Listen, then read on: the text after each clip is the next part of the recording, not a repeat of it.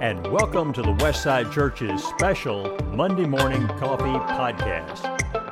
On this podcast, our preacher, Mark Roberts, will help you get your week started right with a look back at yesterday's sermon so that we can think through it further and better work the applications into our daily lives. Mark will then look forward into this week's Bible reading so that we can know what to expect and watch for. And he may have some extra bonus thoughts from time to time. So grab a cup of coffee as we start the week together on Monday Morning Coffee with Mark.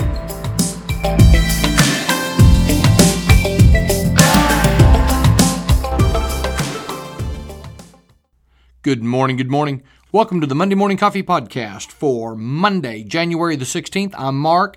I do have a great cup of coffee right here. I've got my Bible open, some sermon notes. I'm ready to talk with you about our sermon yesterday, about our worship yesterday, and especially about our daily Bible reading. We are finally in the prophets. But first, some notes about the sermon yesterday. Let's get started. Let me give you some additional thoughts, or how about one additional thought from yesterday's sermon about God and how we think about what God asks of us to do. This is a quote from Mere Christianity, C.S. Lewis's marvelous book that serves in many ways as an introduction to basic New Testament Christianity and in many ways as an apologetic for it. And he wrote the following. This is the quote from page 50 on Mere Christianity. God made us. He invented us as a man invents an engine. A car is made to run on gasoline, and it would not run properly on anything else. Now, God designed the human machine to run on himself. He himself is the fuel for our spirits, that our spirits were designed to burn, the food that our spirits were designed to feed on. There is no other. That is why it is just no good asking God to make us happy in our own way without bothering about religion. God cannot give us a happiness and peace apart from himself because it is not there. There is no such thing. And that is why we go all in with God. That is why God is not asking too much of us. That is why we give ourselves completely to God, because it is the only way. It is the only way to truly be alive and to truly be happy. God can't give you happiness apart from in some other kind of way. The only true happiness is with the Lord, and that comes only as we pursue him in relationship. And relationships don't have any kind of, that's too big an ask sort of thing. No, when we love the Lord our God with all our heart, soul, mind, and strength, nothing that God asks of us, particularly, as I noted yesterday, because he has done so much for us, nothing that God asks from us is too much. Hope that helps you think a little bit more in that direction. That was a different kind of sermon, and like I said, a big challenge to put that together. Hope this is an additional thought to help you make good use of that.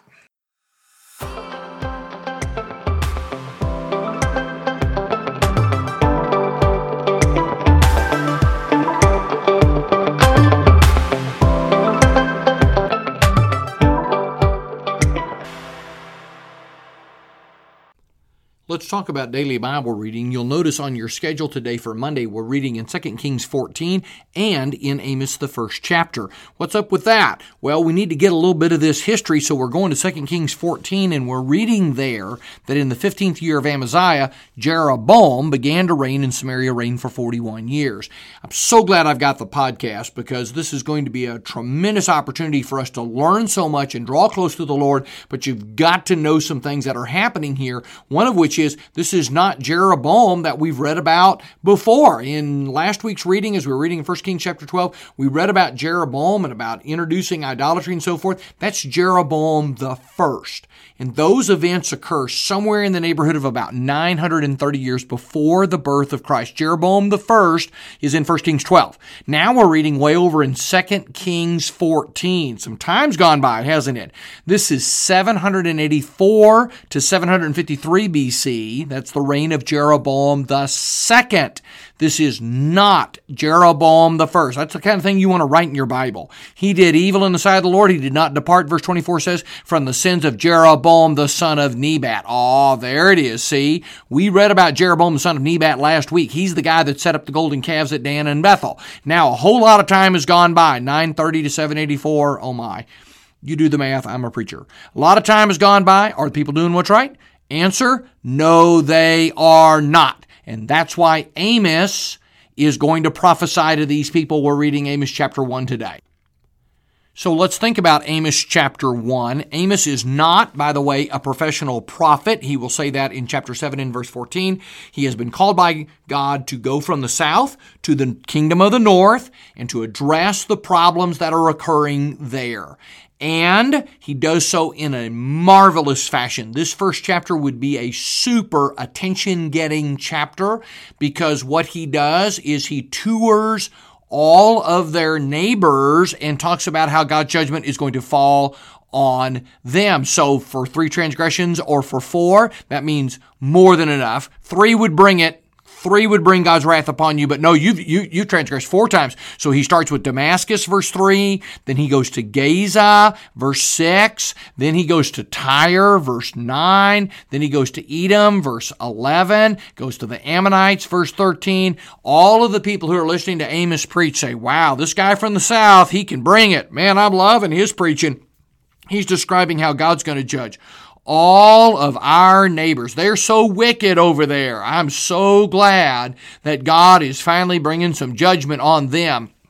Read through this carefully, but watch out. Amos is getting their attention because he's going to want to talk about judgment falling on these people. Judgment's falling on all their neighbors. Guess what? Judgment will fall upon them as well. That's Amos chapter 1. It's an easy read. See you tomorrow. We'll think about Amos chapter 2. It is Tuesday, and we're reading Amos chapter 2, and the roll call of God's judgment continues. Chapter 2, verse 1, Moab going to be judged, and then 2:4, Judah will be judged. Oh, the tribes in the north must have loved this preaching.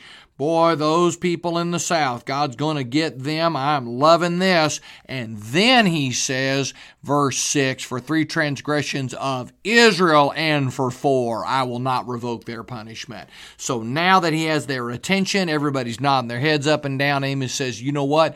Judgment's going to fall on you as well. But what's exciting about this in our reading today, what we might not expect, I think that's one of the questions. Question 3, what's unexpected or shocking? What I expect Amos to say is you're a bunch of idol worshipers. You're falling down to Baal. God's had it. You're falling down to these golden calves that were set up way back when by Jeroboam the first. You're still worshiping them. It's terrible. Stop with your idolatry. No. For 3 transgressions and for 4, because they sell the righteous for silver, the needy for a pair of sandals, those who trample the head of the poor into the dust of the earth and turn aside the way of the afflicted. That's the emphasis in Amos. Social injustice. You're going to want to start underlining in your Bible the places in Amos where social injustice is being highlighted. Also, start watching for the sin of ingratitude, verses 9, 10, and 11. That's right on the edge of our reading here. Not being grateful to God for what God has done for them. These people are going to know the judgment of God, but much about God is being stressed here. Work your questions on the back of the reading schedule. Think about those questions and draw closer to the Lord by thinking about what God is saying, what God is feeling, what God wants from His people. See you tomorrow. We'll complete Amos chapter 2 on Wednesday. It is Wednesday, and we're reading Amos chapter 2, verses 10 to 16. Here the highlight is that the Nazarites, that's those people who took that special vow, had to abstain from any of the fruit of the grape, couldn't eat raisins, couldn't drink wine, any of that. There's some special Nazarites in the Old Testament, couldn't cut their hair. Samson is a Nazarite. Samuel seems to be a Nazarite. The Nazarites, verse 12, are made to drink wine. And the people who are trying to call them back to the Lord are commanded, don't prophesy. We don't want to hear a word from God. We want to do what we want to do. This Amos, the second chapter, it's a short chapter, and I think it was difficult to cut these readings and to have continuity and be able to find a paragraph, I think sometimes the thing to do is just read the whole chapter again. Just read the whole chapter again. Read our reading today, Amos 2, 10-16, and then read the whole chapter again and feel the whole chapter again. Flight shall perish from the swift, verse 14. God's judgment is coming on these people. Amos chapter 2, 10-16 is our reading today. See you tomorrow. We begin Amos chapter 3. Welcome to Thursday, and we're starting the third chapter of Amos. Amos chapter 3, verses 1-10. Hear the word that the Lord has spoken against you, O people of Israel, against the whole family I brought up out of the land of Egypt.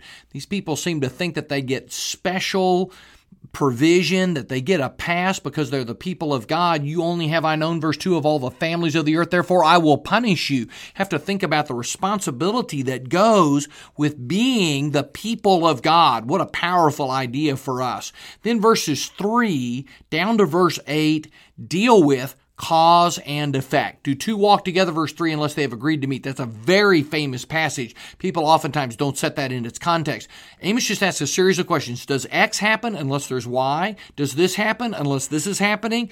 And the point of all that then is for him to say in verse 8, the lion has roared, who will not fear? The Lord God has spoken, who can but prophesy? If I'm speaking, it's because God told me to speak. If you're hearing God's word, it's because something is wrong here. There's cause and effect. I'm not speaking on my own, but you don't know how to do what's right. Verse 10, you're storing up violence and robbery. Hear that social injustice theme in your stronghold. Stronghold becomes a key word in tomorrow's reading because it's repeated in verse 11. In fact, stronghold, you might want to look again at chapter 1 and chapter 2. Stronghold is a repeated term in those prophecies there, and now God talks through Amos about pulling down their stronghold. See you tomorrow. We'll finish Amos chapter 3. It is Friday, and we read Amos chapter 3, verses 11-15. What a terrifying reading this is today. Verse 12, as the shepherd rescues from the mouth of a lion 2 legs or a piece of an ear, so shall the people of Israel be. So you look up, you're a shepherd, and you see a lion mauling one of your lambs, one of your sheep, and you go and you grab it and you fight off the lion, and about all you've got left is 2 legs and the piece of an ear. That's what's going to happen to the people of Israel. They're going to be torn down. Their stronghold, verse 11, is going to be plundered. God is bringing judgment on the priest, verse 14, on the false worship center at Bethel. And then verse 15 is so important. I will strike the winter house with the summer house. Houses of ivory shall perish. Great houses shall come to an end. These people are living in luxury. They got a winter home. They got a summer house. They got houses of ivory. They are living in luxury. But chapter 4, verse 1, look at that. They oppress the poor and crush the needy. This is a book about social oppression, about people who are in poverty being run into the ground by those who are living in luxurious splendor, and God calls them into account for it. That is certainly an important note for us to hear today. Sometimes we kind of want to push away ideas about poverty, social justice, that kind of thing. You know, all those people need to get a job. That is not the word that comes from Amos. The word that comes from Amos is that God's people need to make sure they are not oppressing the poor. They need to be helping the poor. That's a New Testament idea. Yeah, James 1:27, Galatians 6:10, many other passages, but it is right at the center of the book of Amos. Think about that as we conclude our reading in Amos chapter 3 here on Friday. Well, thank you for listening. If you like the Monday Morning Coffee Podcast, we would certainly love for you to subscribe, rate, and give a review on iTunes or whatever app it is that you are listening on. If you'd simply tell a friend about the show, maybe share it on social media, that really helps us out. So, until next week, may your coffee be delightful and your Friday be wonderful. I pray the Lord will be with you today, all day. I'll see you on Monday with a cup of coffee.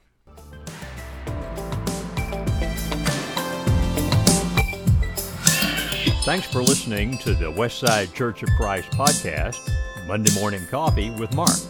For more information about Westside, you can connect with us through our website, justchristians.com, and our Facebook page. Our music is from Uppbeat.io. That's Uppbeat with 2 P's, Uppbeat, where creators can get free music.